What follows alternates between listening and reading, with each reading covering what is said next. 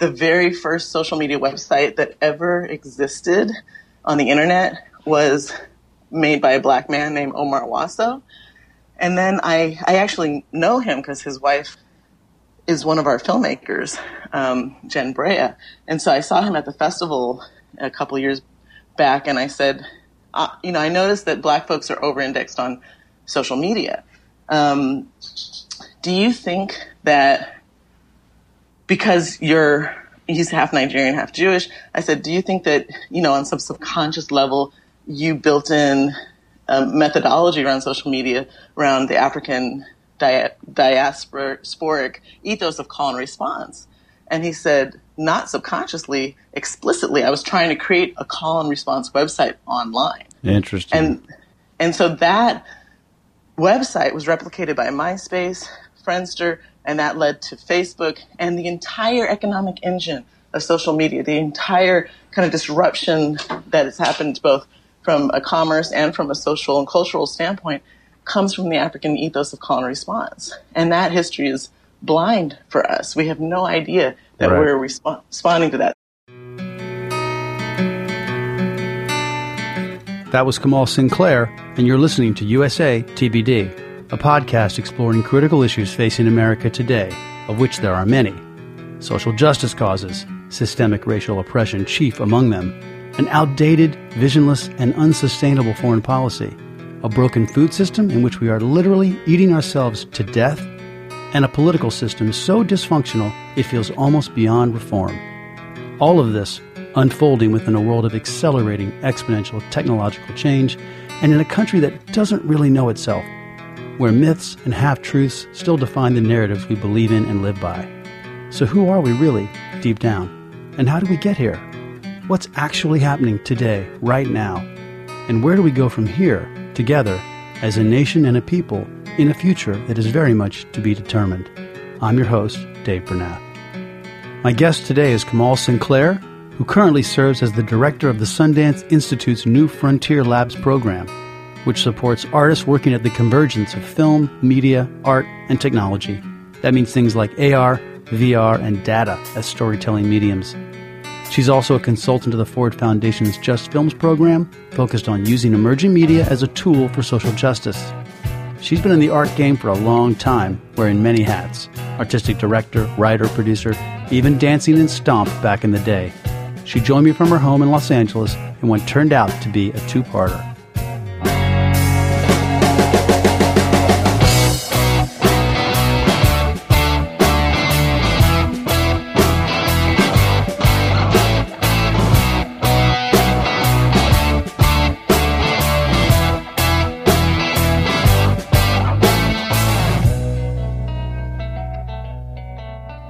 Kamal, thanks for being on the show. Great to have you. Happy to be here. So I know we're going to hit, multiple facets of, a lot of the issues that you care about and you've worked on for years. But I'd love to start kind of out of, where you are now at the Sundance Institute, and sort of, I'd love to hear you sort of frame what you see both as the stakes and also just the challenges of ensuring, inclusion and diversity of voices moving forward with these new storytelling technologies. Certainly. So I've been with Sundance since 2011, really, as I first came into contact with the Sundance Institute, and particularly the New Frontier program, which supports artists that are pushing the boundaries of story, mostly through technology, but really, looking at how to innovate in the communication architecture to make meaningful and resonant story. So I was brought in as a fellow of the inaugural New Frontier Story Lab back in 2011 for a project called Question Bridge Black Males, which facilitated a mass dialogue among Black men in America through interactive media. And it was pretty phenomenal to kind of join a community of artists that were kind of breaking boundaries and kind of throwing out the rule book, and trying to figure out how the hell do we make meaning on all these technologies that are emerging so rapidly, and in a context of the ways in which humanity is talking to each other, communicating with each other, which really looks very different than what it looked like 20 years ago. Right. And so that was like how I came into Sundance. And then the next year I was hired to actually direct the lab side of the program. So New Frontier was founded by Shari Freelow, who is the chief curator, and she founded it in 2007. And so I was really happy to join her in trying to further this department at Sundance. And so I've been there for a while now, and in that time, I've seen some incredible landmark moments in kind of the evolution of story. And I've also seen some things that I say kind of make my knees tremble around being at the kind of having a front row seat to particularly the birth of the immersive media, or I would say the second birth or the rebirth of the immersive media industry, which is virtual reality, augmented reality, hyper reality, extended reality. There's a lot of ways in which people are defining that now. But I got to be there when the prototype of the Oculus Rift was actually created to bring a virtual reality piece from USC to Park City, Utah. And I was in the room when we had 13-hour waits for this piece called Hunger in Los Angeles by Noni de la Pena, which fundamentally was a documentary about people on food lines that were going into diabetic comas because the food banks were running out of food. And it was a piece about empathy. And I saw people coming out of that room with tears flowing and kind of having these transcendent experiences. And that was amazing to be able to be there at the birth of this kind of second innovation cycle. But I also was literally on my feet 7 hours a day, at the festival a year or two later, just ushering in power and introducing power to this incredible technology from heads of studios, heads of gaming companies, venture capitalists, philanthropists, just you name it, they were walking through the door, and I was the one walking them through the exhibition and exposing them to this incredible kind of birth of a medium. And I also saw how, although the DIY culture of artists and creative technologists that were trying to figure this thing out in a very egalitarian way in 2012, 13, and 14, how in 2015 the money walked in the door and the money got distributed directly across the privilege lines that we are used to seeing.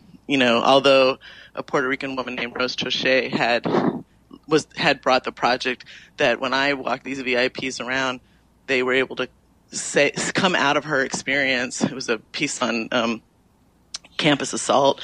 They came out of the piece with tears in their eyes and said, "Oh my God, I had no idea that this medium could be used for heightened storytelling. I thought it was just a roller coaster ride or a gimmick." Right. And so she's the one that kind of shifted. I saw it happen in the room. Major players in the media industry changed their perspective and changed their investment in this medium. And yet she was still struggling to, pay for her next and 2 virtual reality projects out of pocket, while quite frankly, the men, and mostly white men, walked out of that exhibition with, $1 million to $20 million to continue. Out. Wow. Oh yeah. No. And then Noni de la Pena, who was the one who really sparked was the kind of catalyst, the spark of the fire that got all this entire thing going from the technology side, because Palmer had to create a version of the USC VR equipment to bring to Park City, Utah, because you couldn't bring a $50,000 headset and all of the bells and whistles of it. And he created a mobile way to do that on a smartphone. So not only did it spark the kind of engineering the solution, but it also sparked a deep sense of why this medium is important. Right. And she still was struggling 3-4 years later to raise $50,000 for her next piece. So, and then we saw on the other side of it, 2017, 2018, the submissions went from being our first major storytelling exhibition in VR was, over 60% women and people of color. and women were like in the 50 percentile and people of color were in the 40 percentile of that. Right. And still, but then when we saw the submissions come in a couple of years later after those big investments went in, we saw the disparity in competitiveness. Those that got invested in were just miles ahead of those that didn't because they had the resources to fail. They had the money and the ability to also create excellence and perfection. Right. So that was a big aha moment for me. Because I had always, obviously, as a woman of color in America, and somebody who's been working in the area of social justice her whole life, knew all the kind of the nuances and the ins and outs of how these kinds of disparities exist in the world. Right. But it was such an eye-opening experience to see it happen before my eyes. Wow. That's, like you say, on some level, a continuum of the ecosystem that we live in. But on the other hand, up front, on a new frontier, a new setting to watch those resources, get allocated that way. So as you face that issue, obviously, you do what you can, across all the projects you work on, the people you work with. What are the solves? What are the what do we need to do as a society to try to improve that imbalance, going forward? And also back to that sort of my second part of my question: how do you see the stakes? Obviously, if we blow it as a group, so to speak, and the resources get allocated the same way they did across the evolution of film, or Right. And I think that that's an important point. And I'll answer your second question in a second. But one of the things that I have to be transparent and frank and honest about is that I grew up with the same images and stories that I think we all did in this country. So one of the things that I have to be very frank and honest about is, because I grew up with the same kind of images and narratives that, proliferate in our mass media here in the United States, at least, if not globally, I was able to be honest and reflect on my own bias. And I realized that I saw white men as the innovators, the scientists, the tech geniuses, the, people that have, been the film, the Oscar award-winning filmmakers. And I thought they weren't superior, and that's why they continued to have such achievement, but that they came from a legacy of privilege that allowed them the resources and time to be in the position to innovate and be in the position to create that level of excellence. And I really bought into that notion most of my life. And then about 18 months ago, the Ford Foundation, Just Films program, commissioned me to look at how do we further equality in emerging media. And it sent me on this kind of odyssey into over 100 interviews with people, and then a review of over 1,000 articles and trade, kind of the things that are coming through on the trades for both tech and media. And I scratched the surface of my own bias around who the innovator was and the innovator stereotype. And I realized that that was mythology. And that if you really look at the dawn of most of our kind of major disruptions and innovation cycles, there is diversity at its core, but we don't hear that story. And so, for example, you just mentioned, how can we not fall into the same pitfalls of film? I really did believe D.W. Griffith and his peers were the innovators of film. And then I really looked into Oscar Micheaux's life, and I realized, oh my God, this man made 49 independent films at the dawn of film, creating language and creating context. And I saw that, and then I looked at social media, and I realized the very first social media website that ever existed on the internet was made by a black man named Omar Wasso. And then I actually know him because his wife is one of our filmmakers, Jen Brea. And so I saw him at the festival a couple years back and I said, I noticed that Black folks are over-indexed on social media. Do you think that because he's half Nigerian, half Jewish, I said, do you think that, on some subconscious level, you built in methodology around social media, around the African diasporic ethos of call and response? And he said, not subconsciously, explicitly. I was trying to create a call and response website online. Interesting.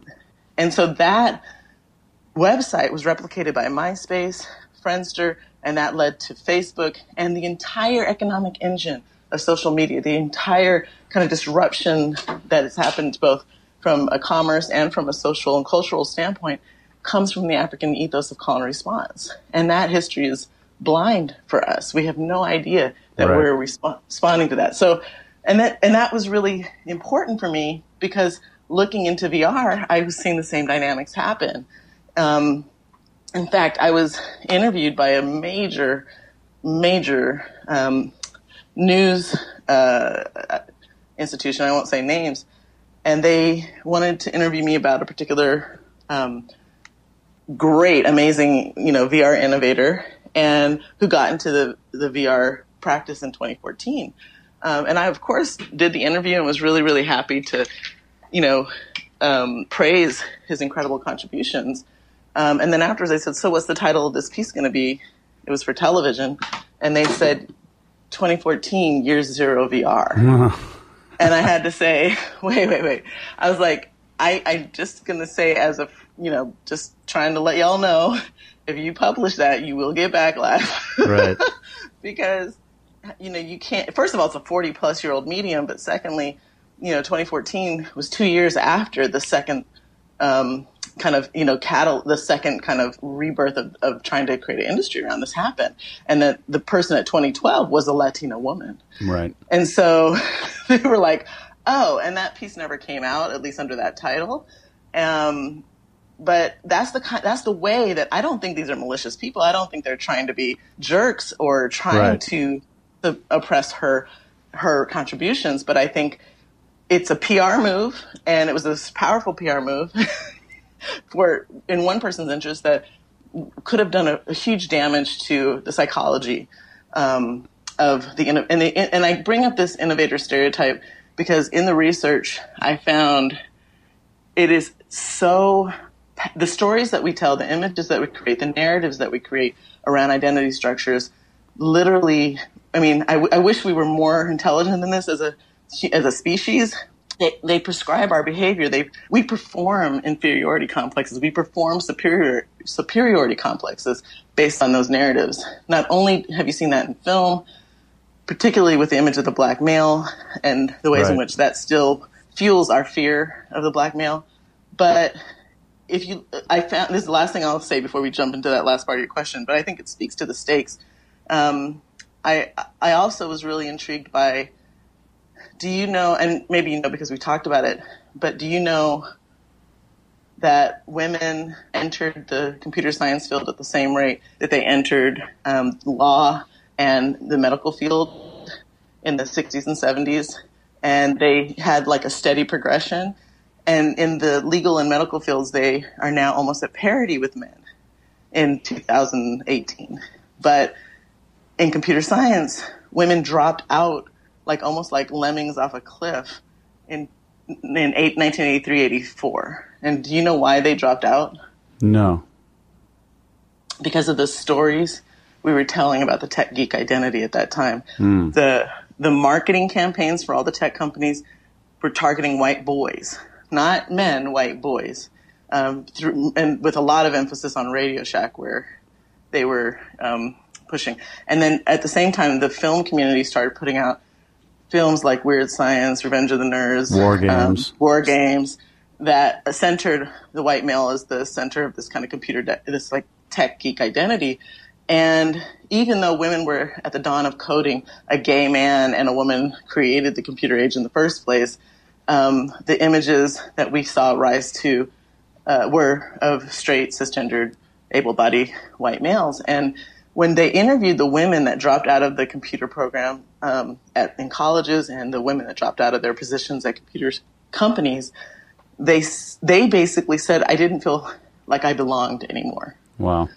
They did talk about getting hazed, so it definitely sparked kind of the lowest instincts of the men, unfortunately, where they started gamergating them. Well, if the women felt they didn't belong because of the influence of that storytelling, then the men would start to think the same thing. Yeah, why are you here? Well, it instigated superiority and inferiority complexes, which before that wasn't an issue. Right. And so, anyway, and even though they said some of the women were getting higher grades than the men, but they still perceived themselves as inferior.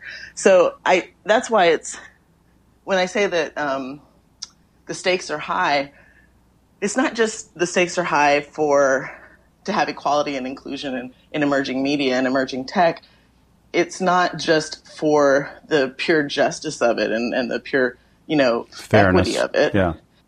I believe that in the last 500 years of kind of rapid evolution of, we've had many disruption cycles that have created the civilization that we're living in now. And I think that we obviously are a long way from some of the earlier versions of this when we were still dealing with, manifest destiny and genocide and slavery. But we're still repeating some of the pitfalls that we had in, let's say, the Industrial Revolution. They're calling this time the Fourth Industrial Revolution: immersive media, bioengineering, artificial intelligence, and the Internet of Things. So if we're in this new revolution, what can we learn from previous industrial revolutions? What can we learn from previous disruption cycles? And the one thing that we've done consistently is be exclusionary of particular voices and value systems and, kind of backgrounds. And that has shot us. I think Heather Ray, one of our filmmakers, who's an Indigenous woman and an Indigenous rights activist, she said at our climate panel with Al Gore a couple of years ago, she said, in the last Industrial Revolution, basically, Indigenous people were still almost at the level of, we were still committing, if not literal genocide, economic genocide. Right. And we excluded those voices from participating in how we're going to set a value system around these new capabilities we had as a humanity, these new technologies. And now, almost 100 years later, we're paying, the bill, and that's climate change. So the Cherokee Indians in the Appalachians probably wouldn't have strip mined. Right. You know what I mean? That's kind of what you're getting at, right? That whole holistic, healthier, different orientation toward the earth or toward the environment was not a part of the consciousness or the conversation. It wasn't, and it wasn't respected. And I think it would have taken a lot. Maybe it might have been a bit of a slower innovation cycle, but I think we might have found more sustainable approaches earlier on, and still benefiting from the value of these new technologies and innovations. But now this disruption cycle, I think is similar to when I looked it up, who was at the table when atomic energy was a new discovery, like our ability to wield the power of atomic energy. And I looked up all the people that were involved in those conversations, and they were majority white men. One woman was at the table. Right. But again, this is a huge responsibility of how we're going to wield this new power. And there was a very limited set of value systems that prescribed how we used that power. And I think that we're at one of those moments right now. Especially when you're talking about artificial intelligence, when you're talking about bioengineering and, DNA itself. Caltech last week, they created an artificial intelligence on DNA molecules. You're talking about organic intelligent technology. We need to have a diverse set of lenses debating and in consultation about who do we want to be with these new superpowers, quite frankly. So that's why, the stakes are, and I think media and storytelling is always been kind of the code for humanity's operating system, because through story and through the images we create, we define identity, we define value systems, we create shared learning and knowledge. Right. So if we don't get a handle on who gets to tell stories, who gets to create imagery, and who gets to imagine our future, then I think we will see another major bill like climate change, but something I couldn't even perceive of in our future. Well, I've got there's 9 entry points off of what you were riffing on there between the quote unquote the hidden figures in other in these various forms, like you said, even you weren't aware, and I certainly wasn't aware until this conversation, of some of the people you were talking about in some of those older technological fields and innovations, and then even like the news people be like reporting on rock and roll and not knowing about the blues, or right. Jazz, you know what I mean? So we aren't what we eat. We're the stories we tell about ourselves on That's some right. level. And I'm curious, I guess, then the question becomes, because one of the things I'm trying to focus on with this show is like moving forward, so what right. do people do? Where do we need to see change, and obviously it sounds like, when you're bringing in these heavy hitters, they come out of these experiences, maybe they decide to back somebody. And we're seeing a lot of, certainly in the quote-unquote traditional forms, you look at what Netflix has been doing and all of really in film and television, there's been certainly a nice growth of diverse voices. Yes, it's still early innings, it's still the beginning, but there's some movement there, That's very true. So, how do you think about that in terms of the emerging space and really culture in general? Because again, from a honest, bedrock point of view, these are really just the saplings and the sprouts of what should be a much more robust, egalitarian, playing field. And we certainly can't rest on our laurels and say, hey, Ava and Ryan, and Lee Daniels and Shonda Rhimes, we're done. Like, no. Especially when Sandra Oh is the first Asian woman ever to get an Emmy nom. Like, okay, we do a long way to go. Right. With, the population of the earth and what that represents. It is. It's. I mean, I have to say, Is it just the market opportunity? Because I'm 50. I'm a little cynical about all these things. I worry right. about the intractability of some of these systems. I worry about despite on the edges of some of these problems, great innovations, great esprit de corps, good ideas, that sort of that middle ground of just like. And so then I think how do you move that? That was really more. It was just like a statement, not really a question. No, I was going to say a lot of the people that I interviewed had been around for the great democratization in the late 90s, early 2000s with the birth of the internet and the World Wide Web and all of these exciting opportunities for information to be distributed and to be co-created, and so there was a real galvanizing feeling, and then now we're on the other side of that and seeing how these same systems that we were so hopeful for have been kind of co-opted for, creating filter bubbles and benefiting off those filter bubbles and really manipulating our sense of reality in the world based on the ways in which information is customized and distributed in a very agendaed way, right? Right. So I think the cynicism, I think, is, valid. It was something that when I was speaking with people, they were really trying to shed, but also kind of still in a state of trauma around, if you will. Right. They're like, oh my God, I fought for this, kind of movement of the internet. And I feel like I actually, helped to proliferate a system that ultimately made us vulnerable. Right. I mean, that's sort of like, that's the one side of like a pernicious aspect or result of this organic multi-actor, multi-people with agency moving this technology forward. And then I think on the other side, there's the like realizing the market potential of people who have been underrepresented, which it could be obviously the positive impact of business mentality, right? Oh my gosh, this is an underserved audience. There's, because I feel like in so many of these areas, love nonprofits, love the philanthropic, spirit. But if you're really going to scale and move the needle, I feel like you need that profit, capitalistic, not capitalism per se, but just that some of that DNA flowing through, efforts that are made, and that can achieve so much faster at scale.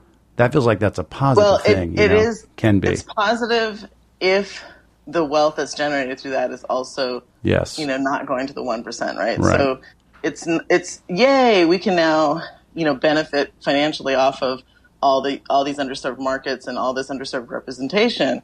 But if that only means that, the existing privileged are the ones that benefit from that, right, then you're gonna, I think that there's some of the social issues that you still don't unpack. So I'm gonna go back a little bit. Two things I want to say up front before I get into this next little stint of things that I'm going to spurt out at you. One, I asked every single person 3 questions. I asked them, what is emerging media, so that I could get my hands around, what is the kind of scope and scale we've been talking about intervening in for equality. Then the second thing I did was ask them, what are the concerns you have? What are the red flags around equality in emerging media? And then the third thing I asked was, for every concern you give me, share a mitigating potential solution or an intervention. And so there is a rich and long list of concerns. Ideas. But, right. But there are also a rich and long list of ideas for interrupting these cycles. So that's one. So I just put a pin in that, and I'll talk through some of that in a minute. The other thing that I think is really crucial to when you're talking about I do believe that you need to have an economic case, an economic argument for all of this stuff, right? Because, at the base, we're a species that wants to survive, and survival takes resources. One of the things that is really important to add into this conversation is that artificial intelligence, being kind of the big disruptor in the room right now, is a surplus technology. So you have a technology that, if wielded with a particular system or value system, can end scarcity in a sustainable way. Right. So that is a very huge statement, because our economic systems have predominantly been based on a notion of scarcity. Right. So if you have a system now, that also might be a mythology. I mean, I don't. I'll just jump in here. I was out at the Singularity folks university out in Silicon Valley, and Peter Diamandis wrote the Age of Abundance. Right. And they're big believers in that, right? In terms of little solar cells that can be on your house in Africa and give you internet access, and these countries are going to leapfrog and not build creaky old infrastructures, and we can have abundance across all these areas of life. And it's a beautiful vision, and you're right. On some level, it seems very doable. It's one of the things that comes with that, and this is what he said in our conversation, because we'd asked about sort of the social impact of the wealth generation. And I think there's like 10 guys trying to go to space, and they're all white men that are billionaires. Yeah. So, and he said, I think we're going to go from a world of haves and have-nots to haves and have-a-lots. And which, on some level, I suppose we could all say, okay, if citizens across the globe have good health, clean water, and other various, these necessities at a certain level, then do we care if there's a tiny group that's, flying around in their spaceships with gazillions of dollars? Is that worth it? Is that a trade-off? Either that it's unavoidable, or it's a trade-off that's worth it between the current state where, even though all these indexes have improved a lot across health and child mortality and other things globally, there's still a lot of folks struggling, and we still have super wealthy people. But it sort of cuts both ways. It sounds good in terms of the everyday experience of quote-unquote regular folks, and yet you have to wonder, and when you add things like gene manipulation and DNA and other things that are happening on the tech side, this notion of us speciating on some level between two kinds of paths for the species, and not to mention even the singularity aspect of emerging with AI and for all of us. And that's why I think an inclusive and democratized imagination of our future is critical, because I do believe that there's a lot of potential blind spots in the scenarios that you described, that unless there's a robust and rigorous, effort made, kind of interrogating of who we want to be. That's one of the biggest questions. It's not just what can we do. We're like magic now. We can do it's true. incredible things. It literally feels like magic right now. But it's why and who do we want to be? So I think I don't think that the people that are in the positions at the top of these kind of wealth and privilege pyramids are, even if they have good intentions, I think they have huge blind spots and bubbles around what the power is that they're even wielding. No question. And I think that we do need to do interventions from a policy and infrastructure level, from the people level, in order to save them from themselves, quite frankly. Right. And I don't mean to be patronizing in that way, but I've been in rooms where I've looked at the plans for the Mars colony, and everybody, all the people that are in the traditional privilege are like jumping for joy about this utopia, and I'm looking at it with terror because I'm seeing things they're not seeing. Right. Because of my particular background. I remember being, not to get too far off on a tangent, but I was tangents are very welcome. Okay. Okay, but don't let me forget about the surplus thing. I got to get back to that. Yeah, well, I'll come back. When must have been 2013. I was only like a year into the job, and I got flown out to present on the future of storytelling to the board of one of the largest media companies in the world. And it was kind of humbling because I was surprised they didn't know this stuff, because I was like, who am I? I'm like, this former stomp Broadway dancer telling, right. The heads of these major media companies what we're seeing. And then I got invited to meet with the president of one of the major film studios about a week later. And I come into the room, and it was not that long after House of Cards won its first Emmy. And the kind of mantra in Hollywood was, well, particularly this one woman who we met with, who was running the digital studio for a major, kind of film director, said the future of Hollywood is, if you don't have Facebook or Google on your resume, you're not going to be an executive in the future of Hollywood.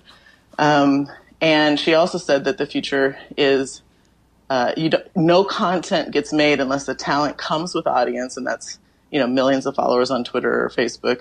And no subject is going to get made unless it's already trending on Google. So basically, the whole creative industry will shift to being reactive to data rather than instigating data, right? Right. And which so means it will reflect and spring from the current reality and the status quo. Exactly. And then and we know how the story. So basically, I'm in the room and I'm listening to this, and there was this Silicon Valley data genius in the room, me, the president of this major film studio, and one of their managers, or kind of second tier person. Right. And we were talking through this, and I couldn't help but raise my hand, and I said, "Don't you think that if you continue?" I said, "I'm already sick of my Netflix feed. Like, I watched a Jennifer Aniston movie the first week, and all I get is Jennifer Aniston movies. Like, I'm just like, I really like to see something else. I love her, but come on." And I said, "Don't you think you're going to cannibalize your consumer base? You're going to be feeding them the same thing over and over again in this hyper-customized way.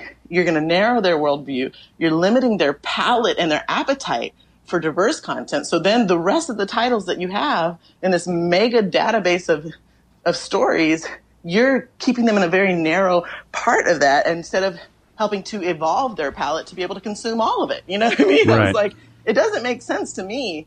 And they all looked at me like I was an idiot. They literally were like, "Oh, that's the Sundance independent nonprofit." How sweet. Person, that doesn't get it, right? And then when I started seeing the damage of that attitude in 2013 take place in our political cycles of 2016, it was like, kind of validating for me. I was like, oh, I'm not an idiot. Like, yeah, Right. There is such a thing as filter bubbles and echo chambers. But I mean, I was somebody that was very much outside of the box of the normal people that are around that table. And I contributed a viewpoint that was marginalized and excluded and seemed maybe not excluded, but basically was, shooed and poo-pooed. And, right. and that could have been a very valuable insight for how we could wield the power of data in a way that's not going to create some of the social ills that it created in terms of creating incredible tribalism and incredible. I mean, we're heading towards a violent state based on false narratives and limited worldviews. Right. No, and so I say that the people that I was in the room with are good people. They're not trying to create that, dystopic America, but they did. Right. I mean, it's probably a bit oversimplifying to talk about the evolution of Hollywood, and I'm not going to glorify the past so much, but it would seem to me there's no question that for the last couple of decades, at the executive level, to some extent, you're talking about people seeking the ultimate in schmuck insurance and safe bets, and it is very much a business, and feeding theme parks and appealing to young people, and it's just the movie business at that corporate level is a far cry from really a creative industry in that regard. So I'm not surprised that they're looking for the next version of the sure thing, which is what the promise of data might make them believe they can. And I agree 100% with that analysis. The other thing that I have to say, though, that one of the people I interviewed was Maureen Fan.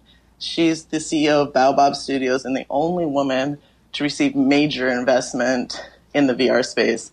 And she's, comes with Stanford, Harvard, Pixar, Zynga.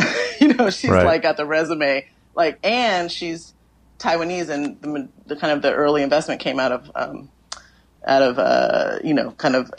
Hong Kong and Asian investment markets, not out of the U.S. But she said to me in the interview, when she was at Zynga and she was on the Farmville team, she proposed, adding more story into the casual gaming, which, the money in the casual gaming is, quick, addictive, right. Dopamine you hits. need to buy the next, you need to buy that next packet of gold coins or whatever it is to be able to continue to play. And she introduced this idea of creating more story into the system, and again was poo-pooed and was like, we got to make money. This is the cash cow. We can't be trying to mess with the formula, Right. But she was able to bring in a lot of metrics and a lot of research, lay it out, and say, just give me a chance to play with this formula. She did, and although the quick, the kind of quick, low-hanging fruit money did not come in the same way that it normally does, right. The long-term revenue was much higher because she was able to create a kind of loyalty. Instead of just burning out the consumer until they're completely sick of it, she created a story world and a relationship that lasted longer and ultimately brought in more revenue. So, there is, again, and she brought a very different perspective. It was a very male space, right. With a very specific kind of, kind of fields of knowledge that inform that. So I've seen where small interventions can have huge impact. I mean, even in our experience at Sundance, we started to see Noni de la Pena get kind of pushed to the side in terms of the fervor around this kind of VR moment that was happening in 2016. And we were concerned that she was going to get erased in the history. So we started just talking about her at every possible moment we could in front of press. Right. We put her in front of major audiences on a speaking platform. And she got Engadget gave her the title Godmother of VR. And she went from kind of quickly getting lost in the history to being invited to sit at the table with the Prince in the UK and sitting next to Eric Schmidt. Wow. So, that was a very simple intervention. It did not take a lot for us to just be thoughtful about mentioning her name every time we were in press junkets. But that had a huge change in solidifying her role, right, and her visibility and disrupting the innovator stereotype. My thanks again to Kamal Sinclair. Please come back next week for part 2 of our conversation. Thanks for listening to USA TBD. Please rate, review, and subscribe to the show and help us spread the word to family, friends, and the multitudes on social media. Also be sure to follow us on Twitter and Instagram at USA TBD. Thanks to my editor and engineer, Alex Brazell. We'll see you next time.